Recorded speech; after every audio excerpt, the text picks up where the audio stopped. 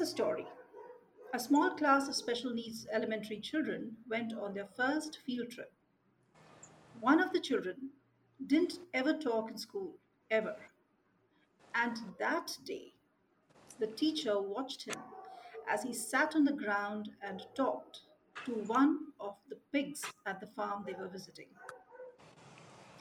I have said more than any extensive talk can say about compassion. Hi, I'm Tej. Chezuba Talks is a podcast dedicated to sharing such amazing stories about nonprofits. And today's nonprofit is no prizes for guessing, it's about rescuing mini pigs. This is a very compassionate and vital mission that today's nonprofit does. That's Houston Mini Pig Rescue and Farm Sanctuary. It is a 501c3 organization dedicated to providing second chances and loving homes for these adorable and intelligent animals. And I have Meagan Se with me today. Welcome to the podcast, Meagan. Hi, thank you for having me. To be honest, Megan, I was very surprised at knowing that mini pigs are a thing and they are pets. And I read about mini pigs and I found that they are often the victims of misconceptions and impulsive purchases and Yes. often leads to their abandonment. Is that right? Yes, we have probably 5 to 10 calls or messages per day to take in a pig that got too big for its family. Oh, There's a abandoned pig over here, there's an abandoned pig over there, and people often torture them also because they're like a 4-year-old child. They trust humans mhm. once they've, been treated well, and then the wrong human finds them loose on the road and just terrible things happen Hmm. to them. They get burned. Oh my My goodness. my soul pig was used as dog bait. He was tied up and dogs were allowed to attack him while he was tied and he couldn't move. Oh my goodness. Yeah, so How those are cruel is that? those are more of the cases that we take in now is the high risk serious medical needs or life or death for the pigs, because if we took in the owner surrenders every day, we couldn't afford to function. Right. And how long have you been in operation? About 10 years. 10 years now, and you still see cases like this. All the time. Oh, goodness. Megan, could you share about your motivation and passion for rescuing pigs and how it started? It actually started with my grandmother from the time I was a very small child. She grew up during the Depression and they did raise pigs for food, but there was one piglet that wasn't thriving, so they let her and her 4 siblings play with it. And she loved pigs her entire life. In Hmm. 8th grade, the Vietnamese potbelly pigs were hitting America as pets rather than just zoo attractions. There was a breeder right down the road from me. Being 14, I wanted one. My dad always said no, and I'm glad. Um, and then my grandmother passed away, and my kids started getting a little older, and I was like, so it's kind of always been in me. I've rescued every animal I ever came across, but then this is kind of in honor of my Nana to a bit of a degree. Okay. Well, bless her soul. Now tell us, what do you do when once you know that there is a pig that needs rescuing? How do you rehabilitate the traumatized pigs? You work very slowly with them. During the medical healing process, you do it as gently as you can. They're not always very cooperative because they're scared. They're ready to run away and attack. So we keep them in a smaller area alone. Hmm. So they get all the medical attention they need, and you just work very, very slowly with them. I talk softly, like you would to a baby going to sleep. My energy is always very positive and loving. So that way they can feel it, and eventually they come around. It just takes some pigs longer than others. I understand. Now, tell us what it is like talking to a pig. Is it the same like a dog or a cat? What is different? I have full conversations with them because pigs are intelligent enough to understand an Yes, entire I've read conversation. about them. Yes. So, I mean, I do it, of course, I do the mommy baby talk with them, but like, I'll be out in the pasture 90% of the time, it's just me here. So I just go out and I talk to everybody like, you know, I would talk to anybody else, and they get it. Sometimes they don't like what I say and they look at me sideways and walk away. Give you the side eye, is it? Yep. Oh, lovely. So, do you have any programs where you talk about rescuing pigs or about, having a pet as a pig and somebody Yes. taking up um, to help I out do with you? Yes. many programs with elementary schools. Hmm. The local Humane Society, Citizens for Animal Protection, places like that have kids' camps at Christmas and summertime. And I go in with a pig and I educate the kids. And then we sit in a big circle and they get to learn. I give them a little speech, and then they all have questions always.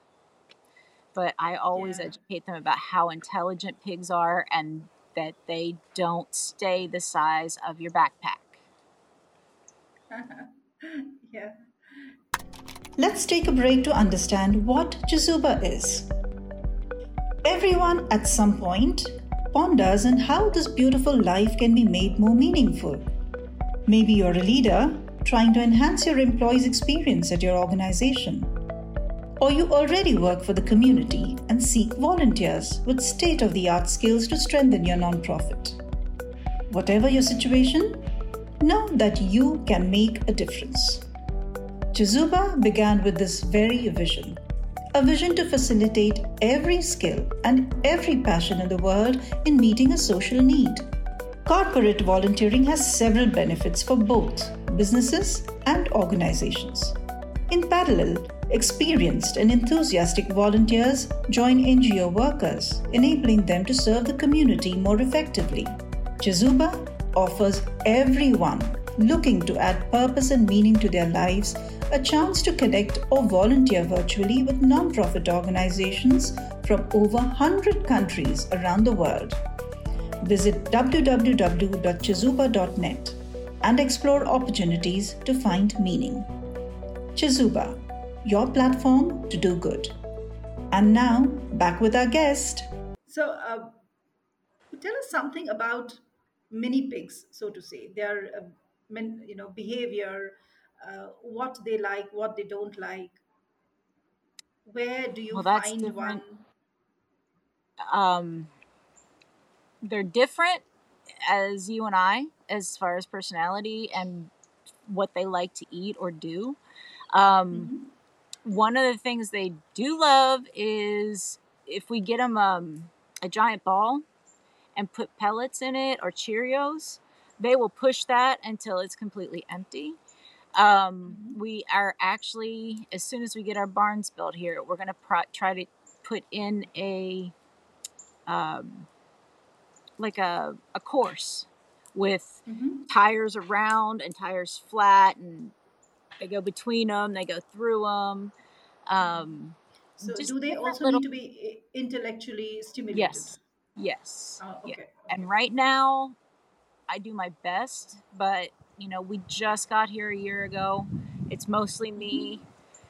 Hmm. My main focus is getting them shelter, keeping them healthy, Yes, fed, and happy.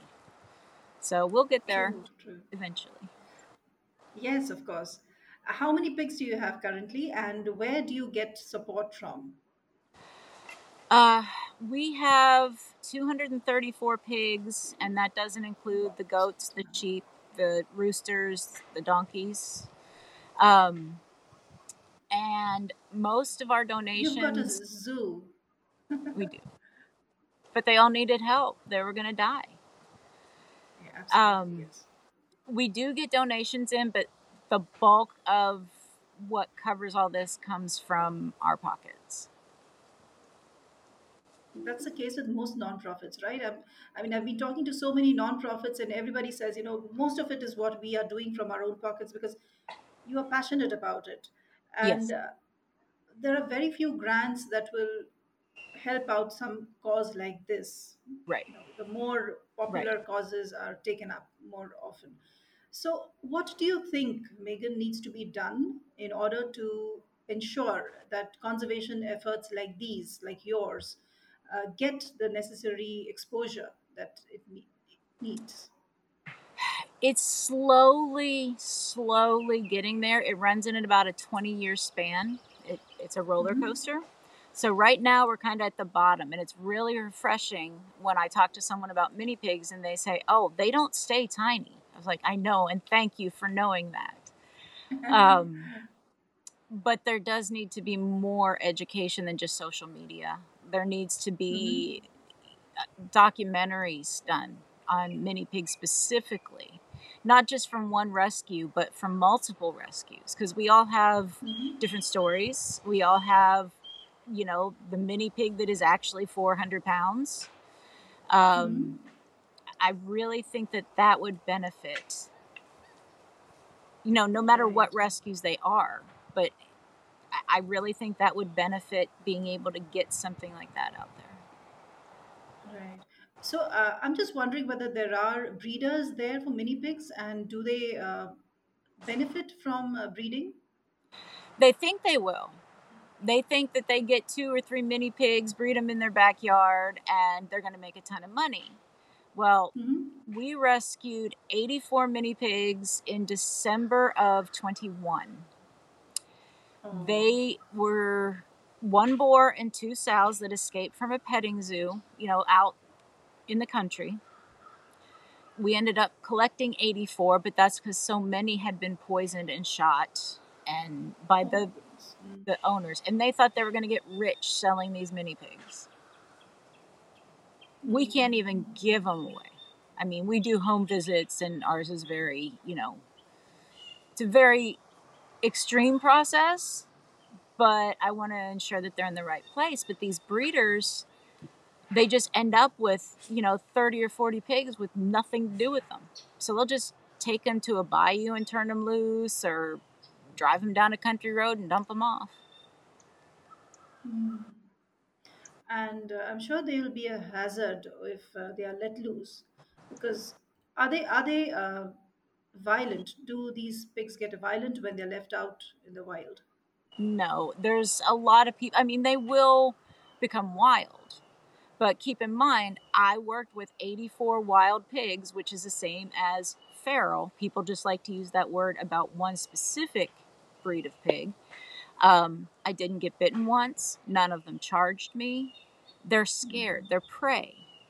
So unless you corner them and threaten them, or they're protecting their babies, you have nothing to worry about from them, other than Okay, rooting that's out good to the know. yard. Yes. Well, you spoke about documentaries, you spoke about making films and educating the public about it. Mhm. Do you plan with collaborating with other organizations or maybe some animal rescue or welfare community where they can probably make a documentary, an educational documentary, and maybe propagate this so that people are educated about it? We've all discussed it. It's just a matter of finding the time, because this is Okay, a 125% of your time every day. right. Eventually, I think we will. Hmm. It's just going to take a little while to make that happen. Right. Well, I wish you luck in all that, and let me know if I can help you with any collaborations with connecting you with anybody who, Okay. maybe a fundraiser or taking some initiative that people can participate in. Yeah, we can Uh, always use fundraisers and a grant writer. That anywhere in the sure. world that knows how to write grants would be a blessing to us. Yes. So if you look up my previous episodes, you'll Hmm. find a couple of them. I've spoken to people who are professional grant writers. So maybe Okay. that might help out with your organization as well. Yes, because we'd love to get the PTSD and foster kid program a little more balanced before, you know, I'd like to expand it to be what we've dreamt of it being. Absolutely. I'm so happy to see your passion, and I'm so happy to know that there are people like that who are thinking of other animals which nobody thinks of. Very unusual. Yes, it is. So, yes, thank you so much for doing what you're doing. Of course, and thank you for doing what you're doing. Well, kindness is a simple yet profound force that has the power to brighten lives, mend wounds, and create a more compassionate world. I wish this world would be more compassionate than it is today.